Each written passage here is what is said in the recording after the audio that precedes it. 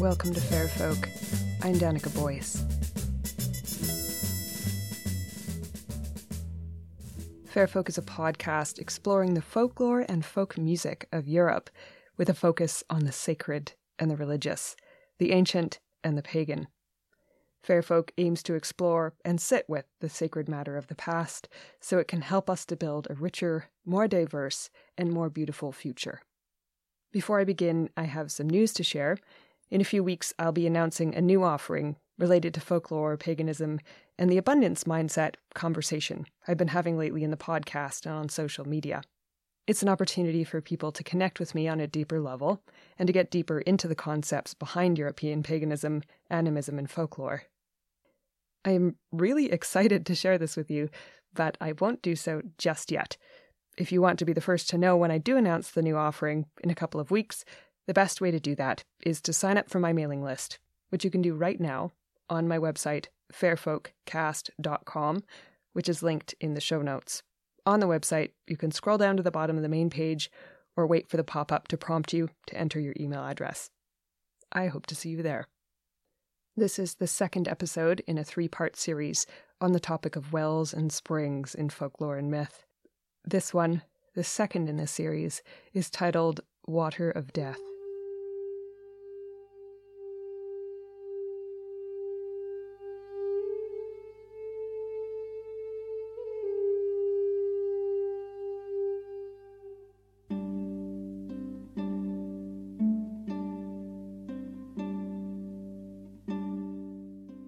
Wells are for wishing, wells are for healing, wells are for cleansing and blessing. They are the very vessels of the earth's lifeblood. They are openings to the other world, and sometimes, shockingly, they are sites of trauma, of violation, and of persecution. I'd like to give you a heads up that this episode contains some disturbing subject matter, including several references to sexual assault, incest, child murder, and violent anti-Semitism. I have done some deep academic research into these topics in the past, so I hope that will give you some confidence that I'll treat these subjects accurately and with sensitivity. Nevertheless, I am not perfect, and some subjects are triggering no matter how delicately they're presented, so I want to invite you to opt out of this podcast episode if you have any concern that yourself or another person present might experience distress from listening. I'll provide a link to the transcript in the show notes as well, if you'd like to read ahead and get a sense of what is coming. This episode bears witness to the troubled relationship between the folklore of wells and springs and memories of trauma and violation, an association that runs deeper than might seem likely for places with such otherwise positive associations. Worldwide, wells and springs are known as sacred places, where people come to perform devotion and ritual and nourish the spirit of the earth and to gather clean, fresh water. You could say these bodies of water are in the business of keeping body and soul together. Our natural tendency, when we contemplate a sacred place like a spring, is to believe that it ought to be protected from harm and from pollution. However, as our instinct to protect these places demonstrates, sites of beauty and perceived purity are also necessarily sites of vulnerability. There is, after all, nothing sacred that is not also vulnerable.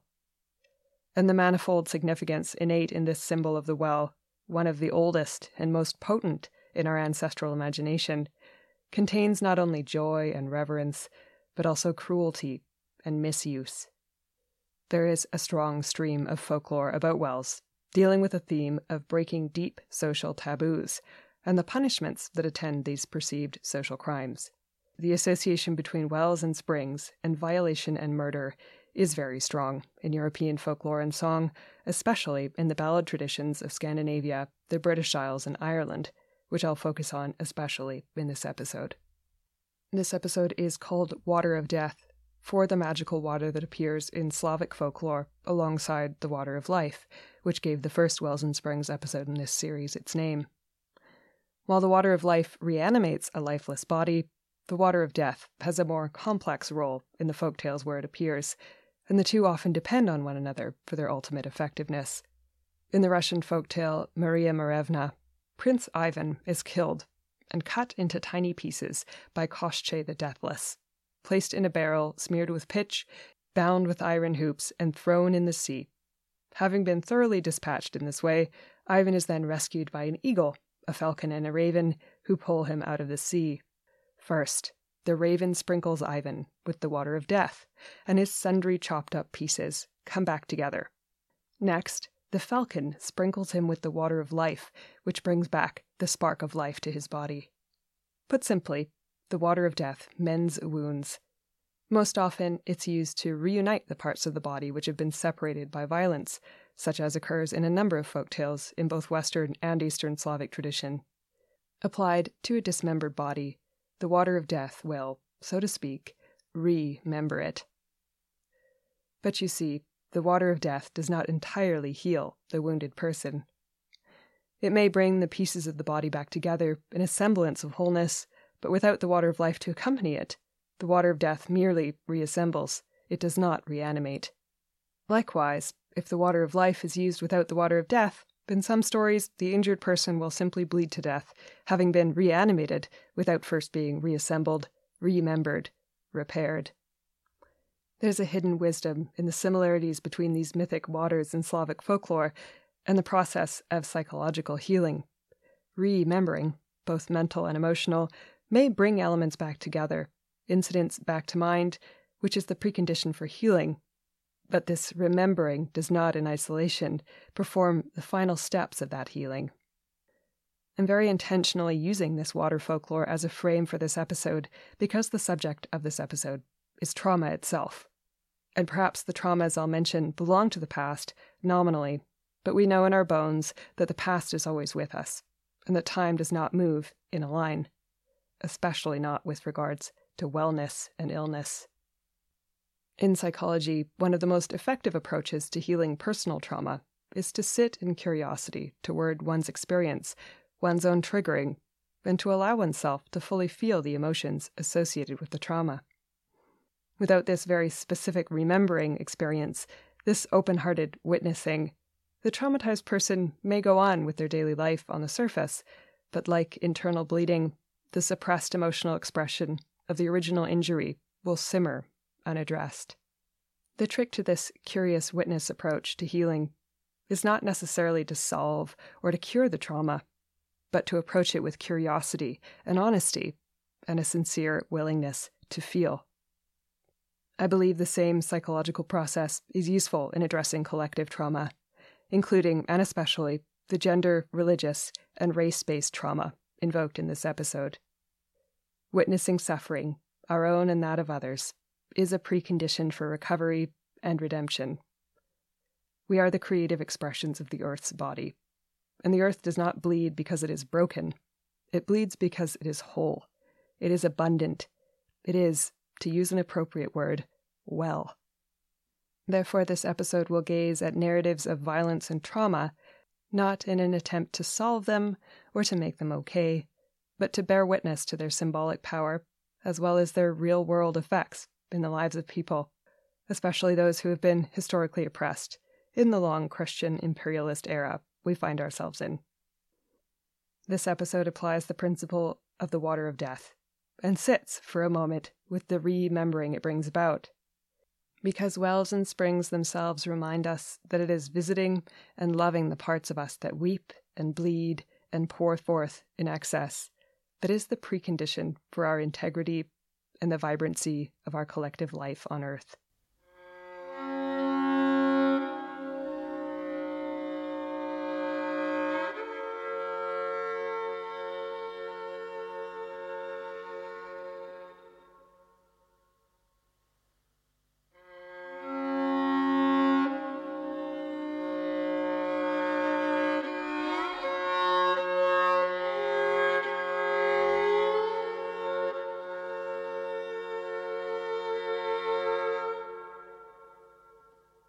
Much of the folklore we encounter of wells and violence is related to Christian doctrine, legend, and folklore, partly because wells are such central and widespread sites of popular religion, whose meaning Christianity sought for many centuries to assimilate into its own value structure of purity, pollution, sacrifice, and redemption.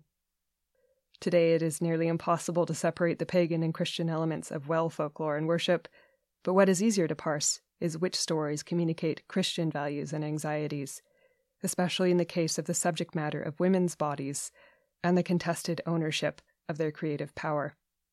This conflict between the medieval church and bodies marked as other will be a strong theme in this episode, you'll see.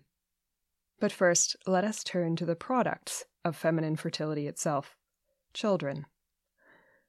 Children appear often in the folklore of wells and springs, and often in situations of great peril. When they aren't falling into wells, they may be tossed into them, or sometimes, dramatically, their lifeless bodies are hidden or revealed in these openings in the earth. In one of the earliest Christian folk narratives of children and bodies of water, the child Jesus walks one day down to a riverside, but encounters some wealthier children there, playing ball. He asks the children if he can play with them. They decline, saying he's lower class than they are, having been born in an ox's stall. So Jesus, in retribution, makes a bridge out of sunbeams over the river and climbs on top. The other children try to follow, and they fall into the river and drown.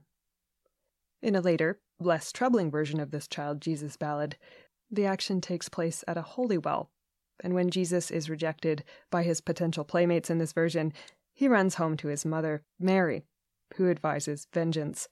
She says, "My child, you are the very King of Heaven. I suggest you march back down to that holy well and dip those classist bullies deep into hell." Her suggestion stands out in this version of the ballad because it suggests that the well itself may be an opening to the underworld. Jesus declines her narrative of domination and murder and opts to forgive the children instead. The angel Gabriel then appears to Jesus, confirming that, if there was any question, his behavior that day proves he is indeed the King of Heaven. This is the Appalachian singer Jean Ritchie's performance of the ballad known as The Holy Well. As it fell out one May morning, and upon a bright holiday, sweet Jesus asked of his dear mother if he might go and play. To play, sweet Jesus shall go, and to play, now get you gone. And let me hear of no complaint at night when you come home. Sweet Jesus went down to yonder town, as far as the Holy Well, and there did see as fine children as any tongue can tell. He said, God bless you, everyone, and your bodies Christ save and see. And now, little children, I'll play with you, and you shall play with me. But they made answer to him, No, thou art meaner than us all. Thou art but a simple fair maid's child, born in an ox's stall. Sweet Jesus turned him round about, nor laughed, nor smiled, nor spoke, but the tears came trickling from his eyes like waters from the rock. Sweet Jesus turned him round about, to his mother's home went he, and said, I have been in yonder town, as after you may see. I said, God bless you, everyone, and your bodies Christ save and see. And now, little children, I'll play with you, and you shall play with me. But they made answer to me, No, they were lords and ladies' sons, and I the meanest of them all, born in an ox's stall. Sweet Jesus, go down to yonder town, as far as the Holy Well, and and take away those sinful souls and dip them deep in hell. Nay, nay, sweet Jesus smiled and said, Nay, nay, that may not be, for there are too many sinful souls crying out for the help of me. Then up spoke the angel Gabriel upon a good set steven. Although you're but a maiden's child, you are the King of heaven. Many of the folk songs and tales connected to wells and springs take inspiration from a biblical account of Jesus' encounter with a Samaritan woman at a well. Here's the story as it appears in the Gospel of John. A Samaritan woman came to draw water, and Jesus said to her, Give me a drink. The Samaritan woman said to him, How is it that you, a Jew, ask a drink of me, a woman of Samaria? Jesus answered her, If you knew the gift of God, and who it is that's saying to you, Give me a drink, you would have asked him, and he would have given you living water. The woman said to him, Sir, you have no bucket, and the well is deep. Where do you get that living water? Are you greater than our ancestor Jacob, who gave us the well, and with his sons and his flocks drank from it? Jesus said to her, Everyone who drinks of this water will be thirsty again, but those who drink of the water that I give them will never be thirsty. The water that I will give will become in them a spring of water, gushing up to eternal life. The woman said to him, Sir, give me this water, so that I may never be thirsty or have to keep coming here to draw water. Jesus said to her, Go call your husband and come back. The woman answered him, I have no husband. Jesus said to her, You are right in saying, I have no husband, for you have had 5 husbands, and the man you are now living with is not your husband. What you have said is true, the woman said to him. Sir, I see that you are a prophet. Eastern Christian tradition holds that after her meeting with Jesus at the well, the woman, later called Fotini for illumination, becomes one of the biggest evangelists for Christianity. That is, until she attempts to convert the Emperor Nero, at whose hands she is martyred, her body thrown down a dry well, the location that has so many layers of meaning for her tale. This story of the meeting at the well is likely a troping of a betrothal narrative from the Hebrew Bible, where a young man meets a young woman at a well. They discover they are part of the same extended family, and the young man is invited for dinner, where they are engaged. But this Christian scriptural tale, the later one, shifts the meaning of the well water from feminine fertility to the masculine, disembodied, eternal life promised by Christianity. Jesus' water of life is immaterial, it is transcendent, even disdainful of embodiment. The general shape of this Christian biblical account appears in ballads collected in the 19th century in many regions of Europe, some originating in Scandinavia, and traveling from there to Scotland, England, and Ireland.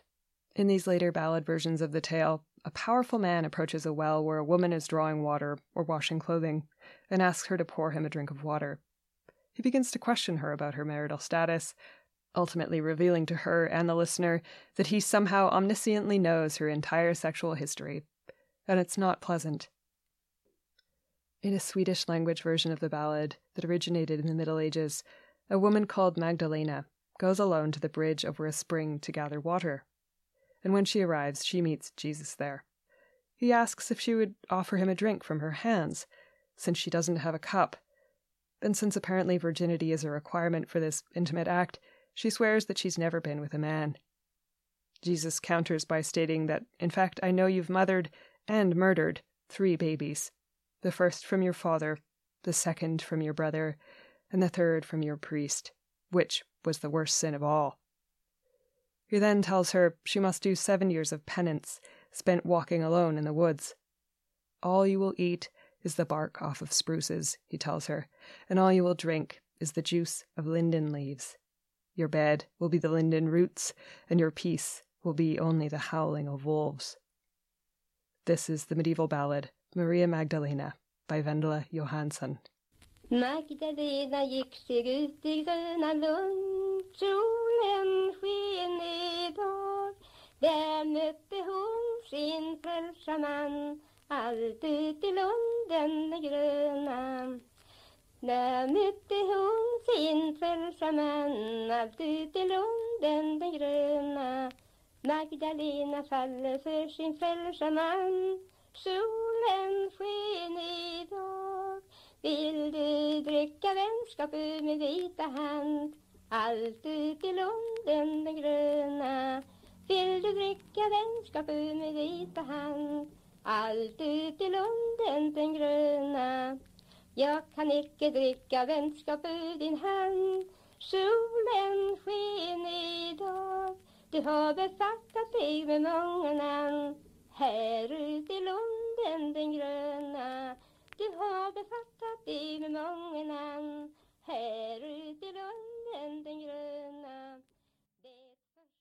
Women's bodies are often equated with landscapes in the Western tradition, and as you can imagine, in an age of agriculture and enclosure and resource extraction, that equation rarely benefits that body's actual tenant. Added to the poignancy of Magdalena's story is the confronting moment staged in the song itself.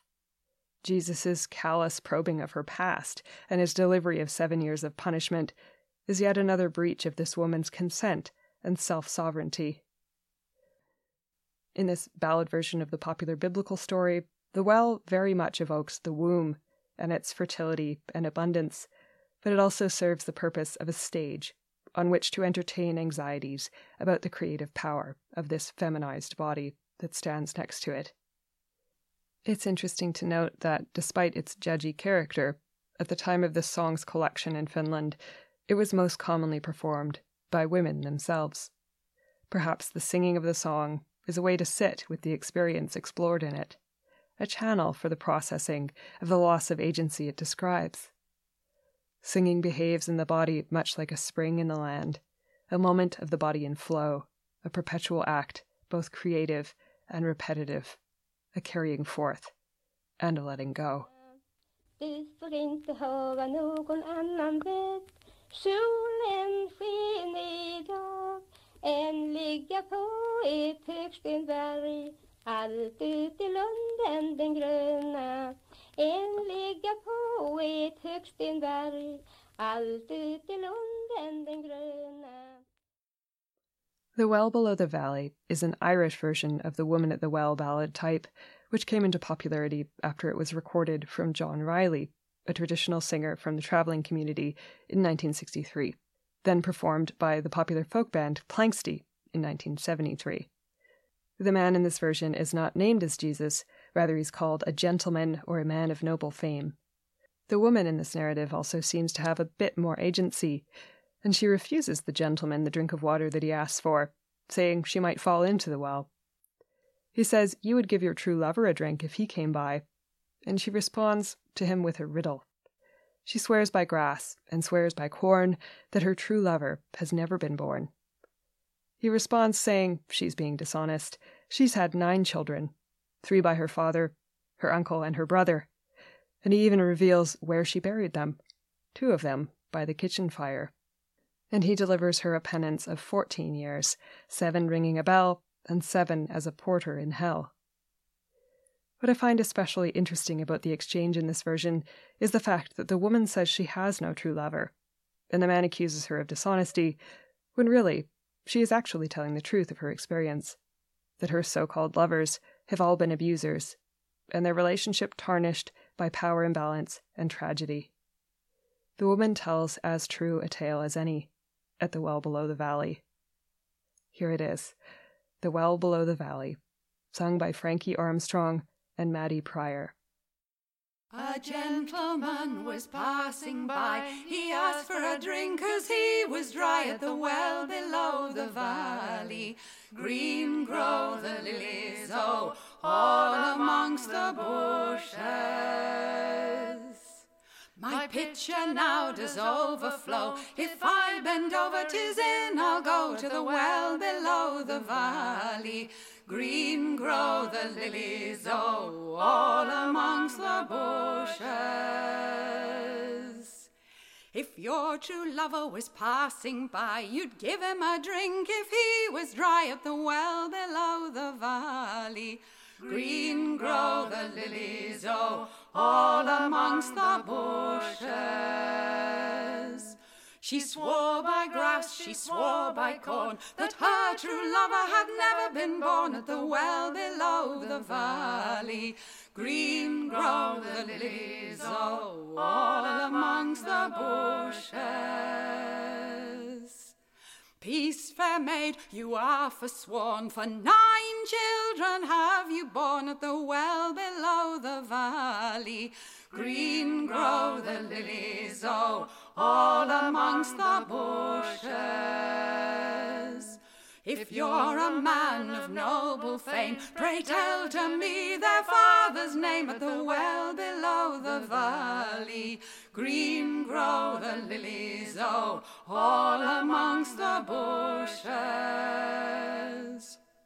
4 of them by your father dear, 4 more than by your uncle, the other one by your brother John at the well below the valley.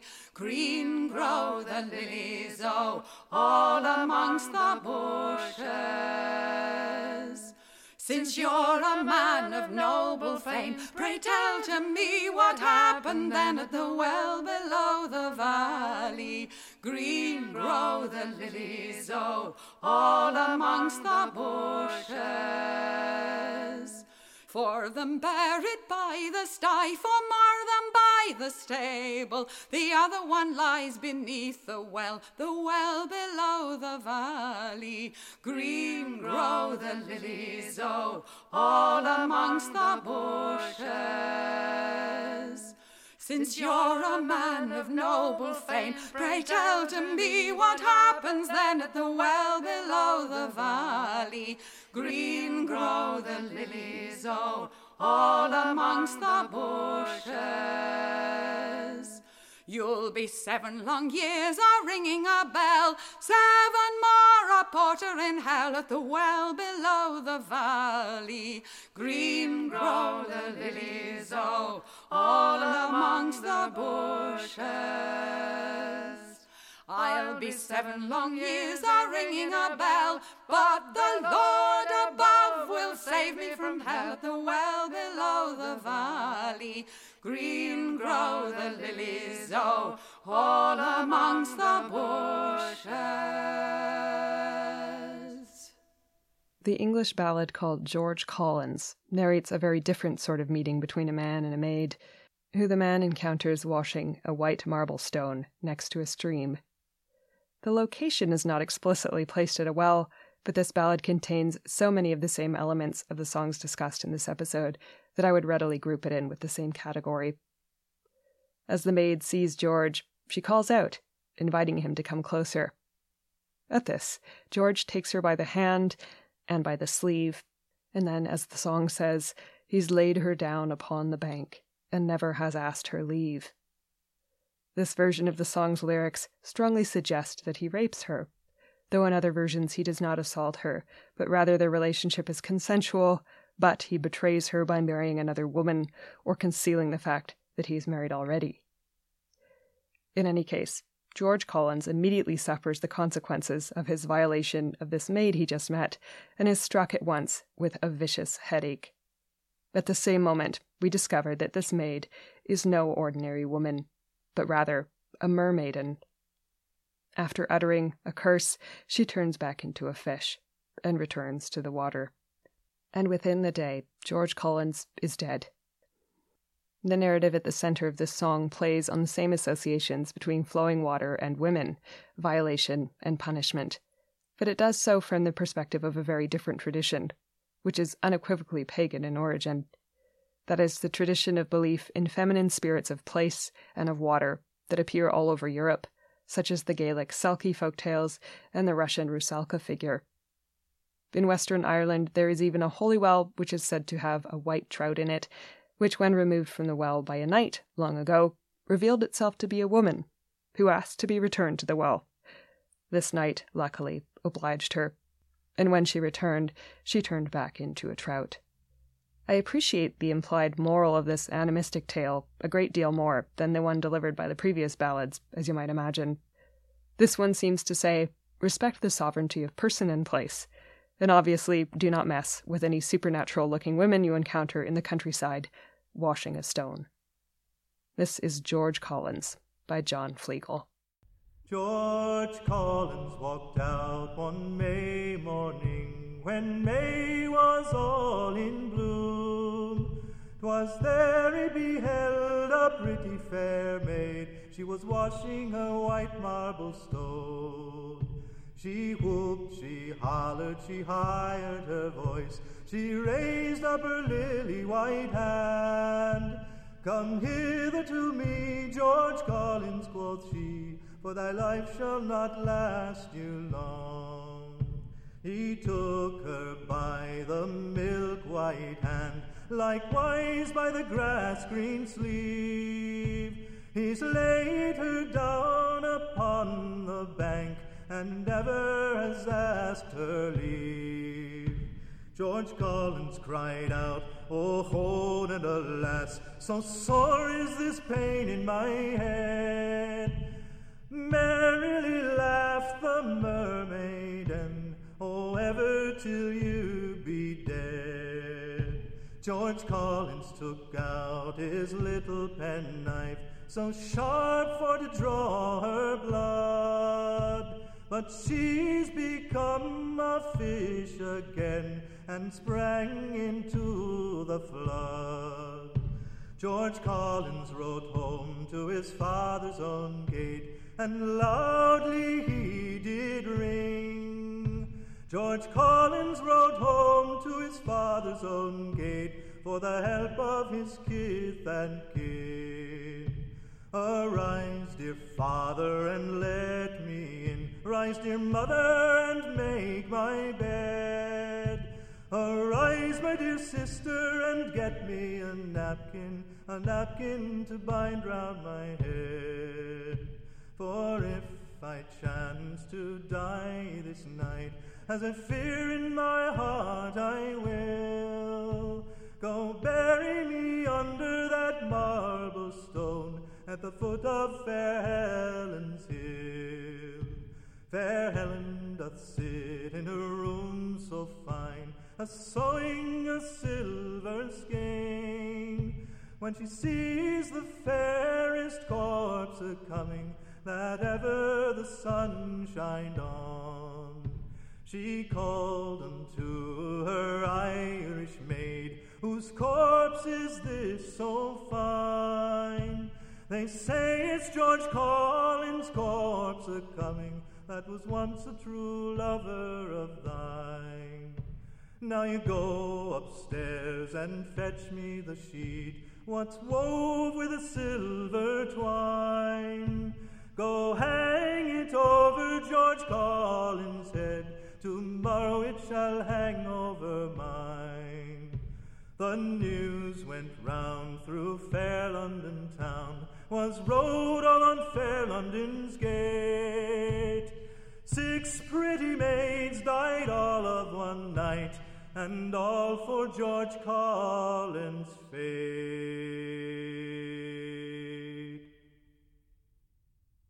If you're familiar with Arthurian legend, you may recognize the trope of the violation of women connected to wells.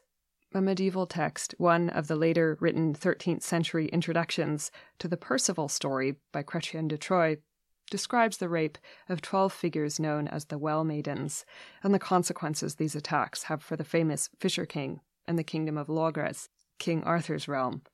It says, "The wasting of the kingdom of Logres and the disappearance of the Fisher King's castle can be ascribed to a certain King Amagnon, who, along with his men, raped 12 well maidens who live in the forest and serve travellers, and stole their gold cups.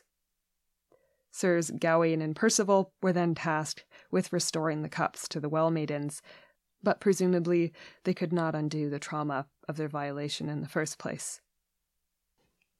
Another striking thread in the symbolic tapestry linking Holywells with violence is the common and somewhat mysterious collocation of Holywells and stories about severed heads in Celtic myth and Gaelic folklore.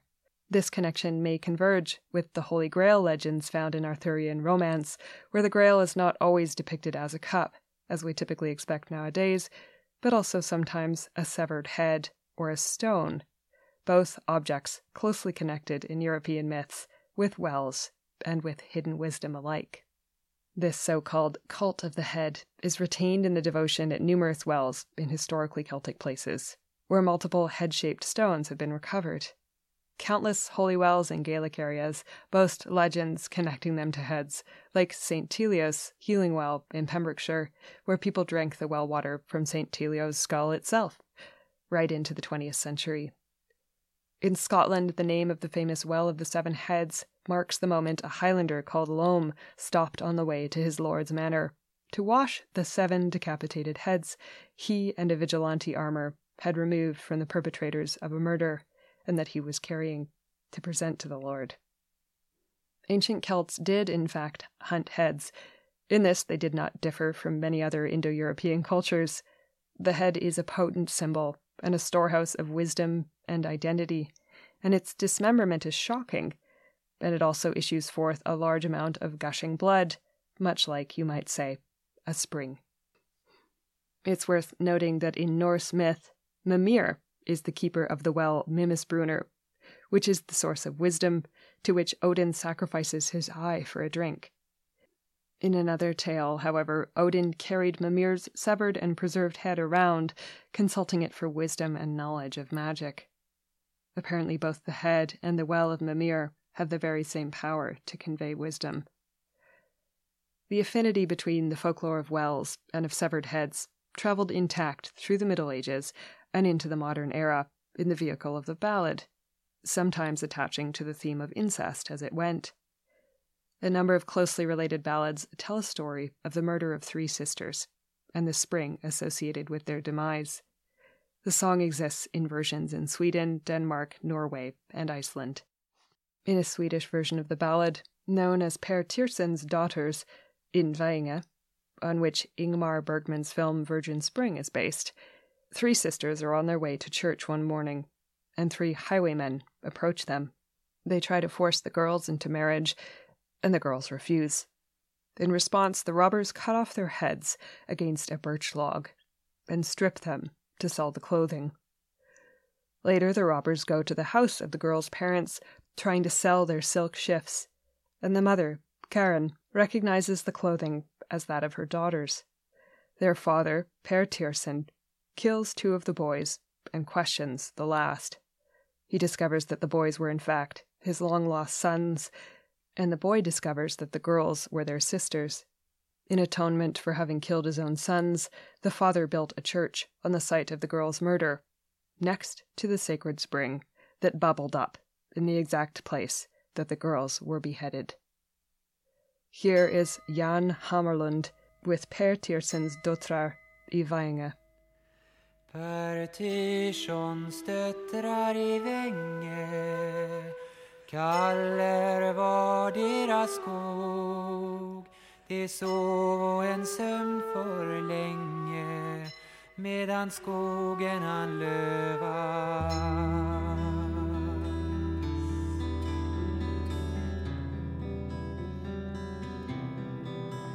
Först vaknade den yngsta, kaller var deras skog. Så väckte hon upp de andra medan skogen han lövas. Så tog de på sina silkeskläder, kaller var deras skog, och gingo sig åt kyrkan ner medan skogen han lövas.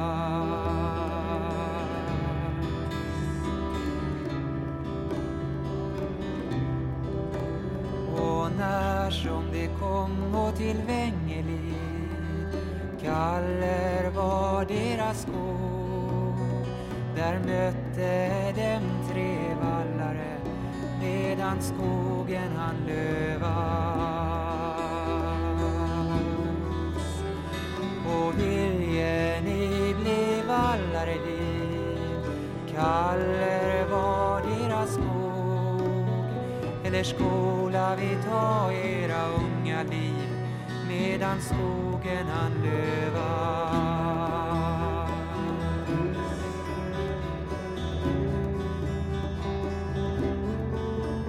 Nej, aldrig blir vi vallare vi, kaller var deras skog. Långt hellre kan ni ta våra unga liv, medan skogen han lövar.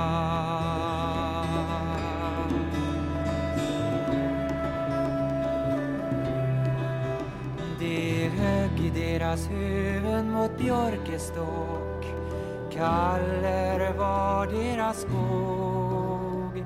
Där runn och tre klara källor upp, medan skogen han lövar.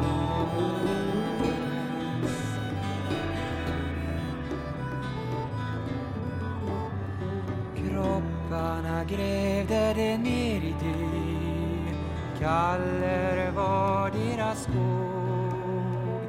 Kläderna bur de fram till by, medan skogen han lövar.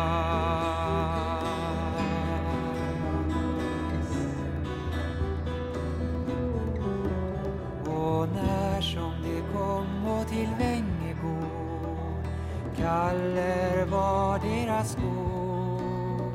Där ute för dem fru Karin står, medan skogen han lövar. Och vilje ni köpa silkesärkar, kaller var deras skog. Dem 16 jungfrur har stickat och virkat, medan skogen han lövar.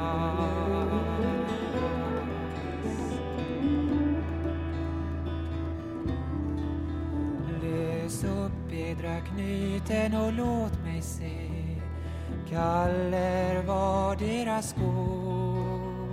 Kan hända jag känner dem alla tre, medan skogen han lövar.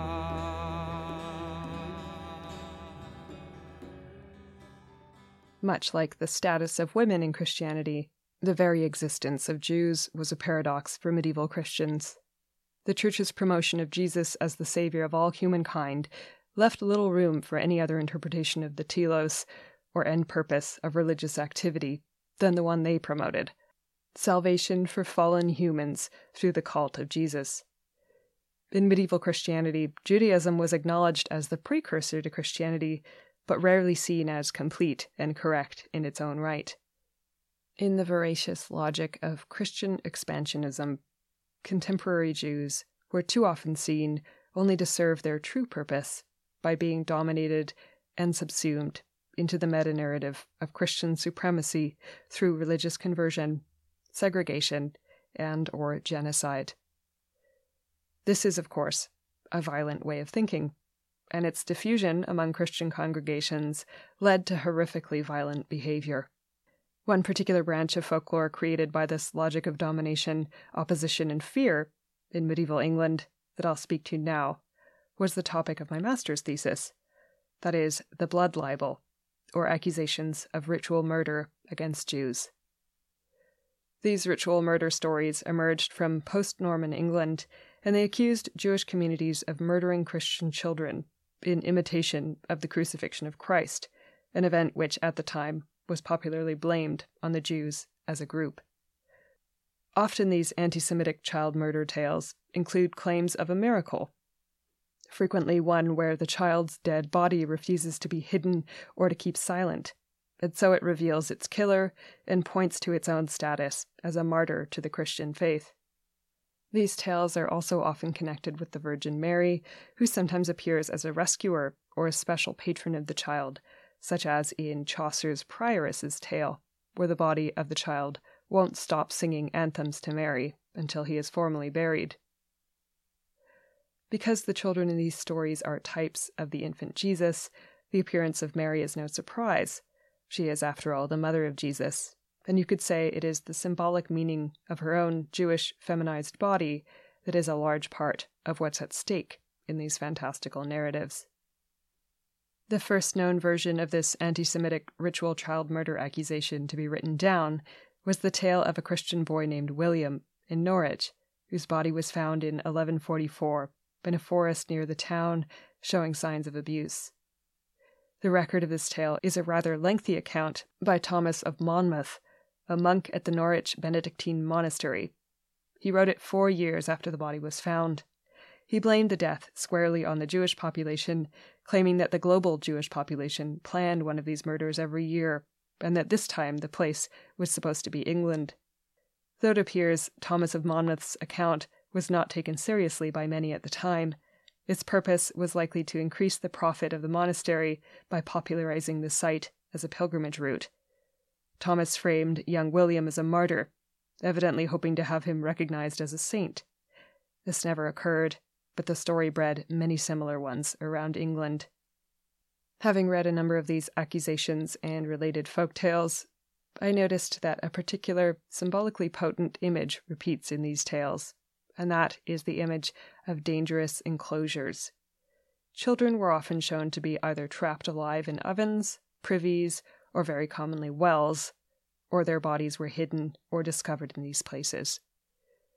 Because the womb is a symbol of divine feminine in Christianity, but also seen as a site of sin and uncleanness, images of children trapped or endangered in enclosures resembling the womb were a convenient way to express fear of an inversion of what was considered to be the proper relationship between the female body and a child. These ritual murder accusations repeated over the centuries of the Middle Ages, some of them leaving written records, and some not. They were especially popular in England. They fed into later host desecration accusations, which took on some of the features of these child murder stories in the centuries after the Church enshrined the doctrine of transubstantiation as dogma at the Fourth Lateran Council of 1215. Transubstantiation is the belief that the communion wafer, or the host, is the literal body of Jesus Christ. With this change in doctrine, the paranoia of Christian communities that their children would be murdered by Jews was somewhat replaced by a new fear, even easier to manufacture because it didn't require a corpse. That fear was that the body of Christ itself, now believed to be literally housed in every chapel in Christendom, might be tortured and destroyed by outsiders.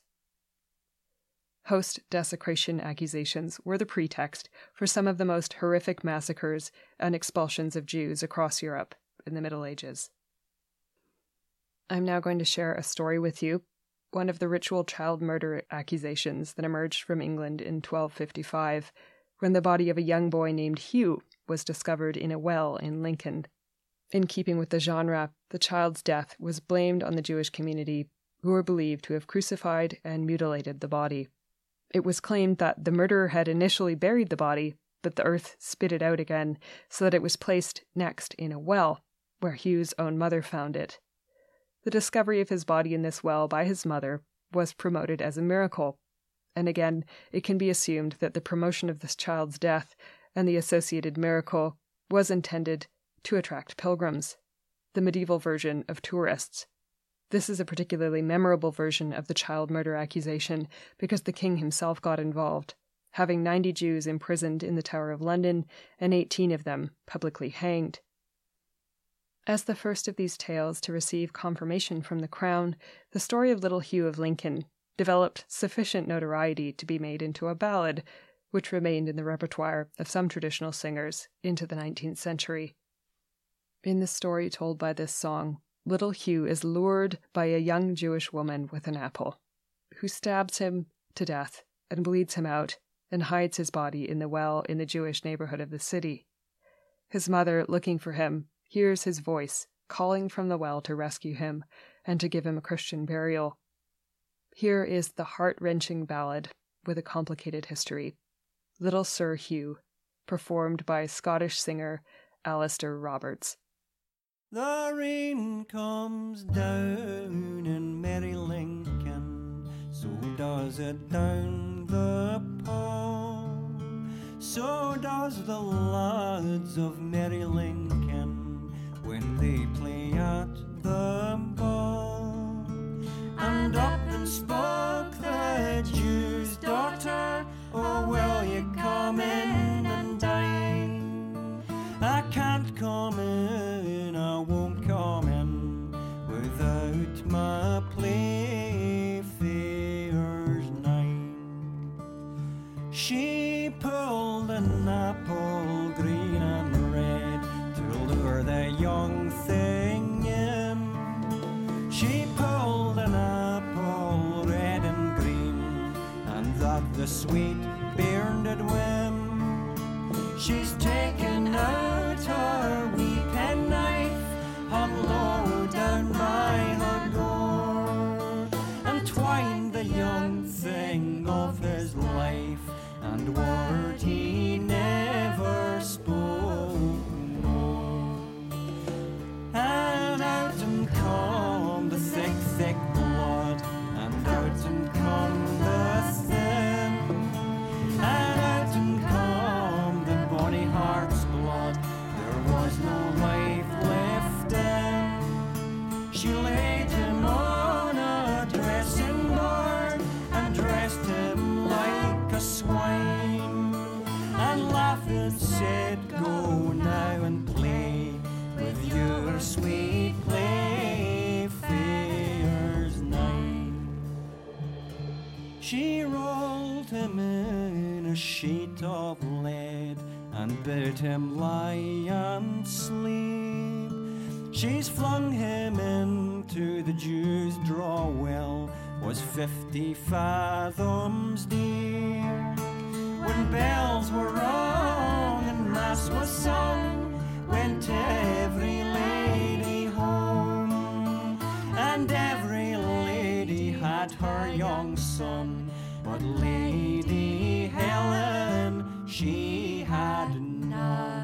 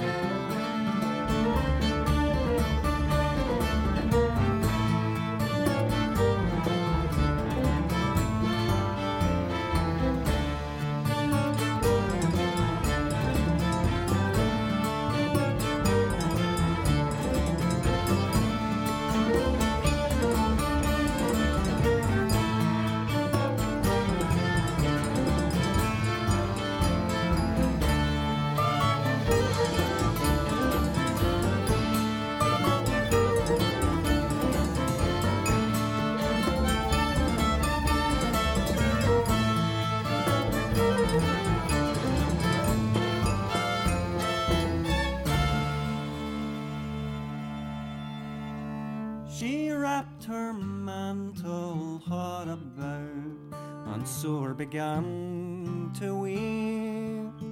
And she's run up to the Jew's castle when they were fast asleep. My bonny Hugh, my dear Sir Hugh, I pray you to me speak. Oh, lady, run to the deep draw well, if you your only son would see. So she's run up to the deep draw well, and knelt down on her knee. My bonny Hugh, my dear Sir Hugh, I pray you speak to me. The lead is wondrous heavy, mother, the well is wondrous deep. A keen penknife stakes in my heart, and a word I dare not speak. Go home, my mother dear, and fetch my winding sheet. And it's at the back of Mary Lincoln, it's there we two shall meet. Go home, my mother dear, and fetch my winding sheet, and bury me in the sepulchre with the Bible at my feet.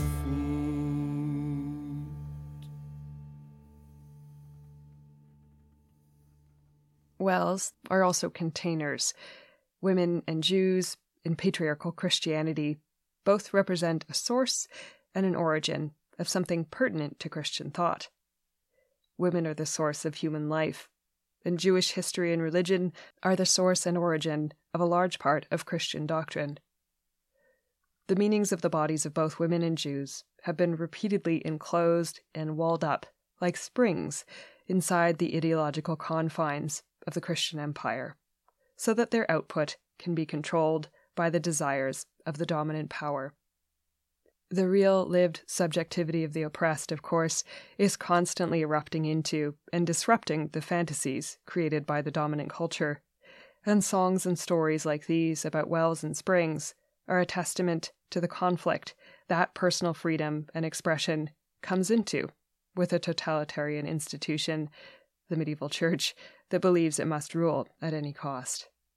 The unresolvedness of moving water, its relation to the complex, the moist and vulnerable parts of ourselves, the eye, the womb, the brain, is what makes these such powerful sites of both injury and healing.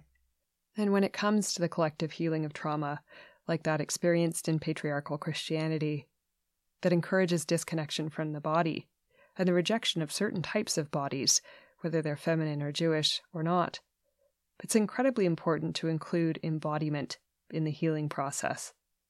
One of the most profound ways that embodied healing can take place, as many of the songs in this episode demonstrate, is through the act of singing. Singing reminds you that your body may be in pain, your heart may be in pain, but you are also whole, and the act of singing is an expression of harmony with the self and with the world, however at odds those things may feel in the moment. You create that harmony by expressing and integrating the pain that's in your heart and in your body. Singing asserts wholeness, even within a narrative of brokenness. If any of the subject matter of this episode touched you or brought a tear to your eye or a fire to your belly, I encourage you to express that feeling through song, if you can, and observe how you feel as both the waters of life and the waters of death flow through you at once. Thank you for listening to this episode of Fair Folk. If you enjoyed it, please share it, and remember to sign up for the mailing list on the website to be the first to hear about my new offering in a couple of weeks. If you love the podcast, and you haven't already, please consider supporting it by signing up to be a patron on Patreon. The links for both the mailing list and Fair Folk's Patreon page are in the show notes below. Thank you to all the musicians whose music appears in this episode. If it brought you pleasure or helped you to move through pain, please consider supporting the artists themselves by buying their music. Thank you especially to Sylvia Woods for her song, the opening theme of Fair Folk, Forest March. Please take good care, and I'll talk to you soon.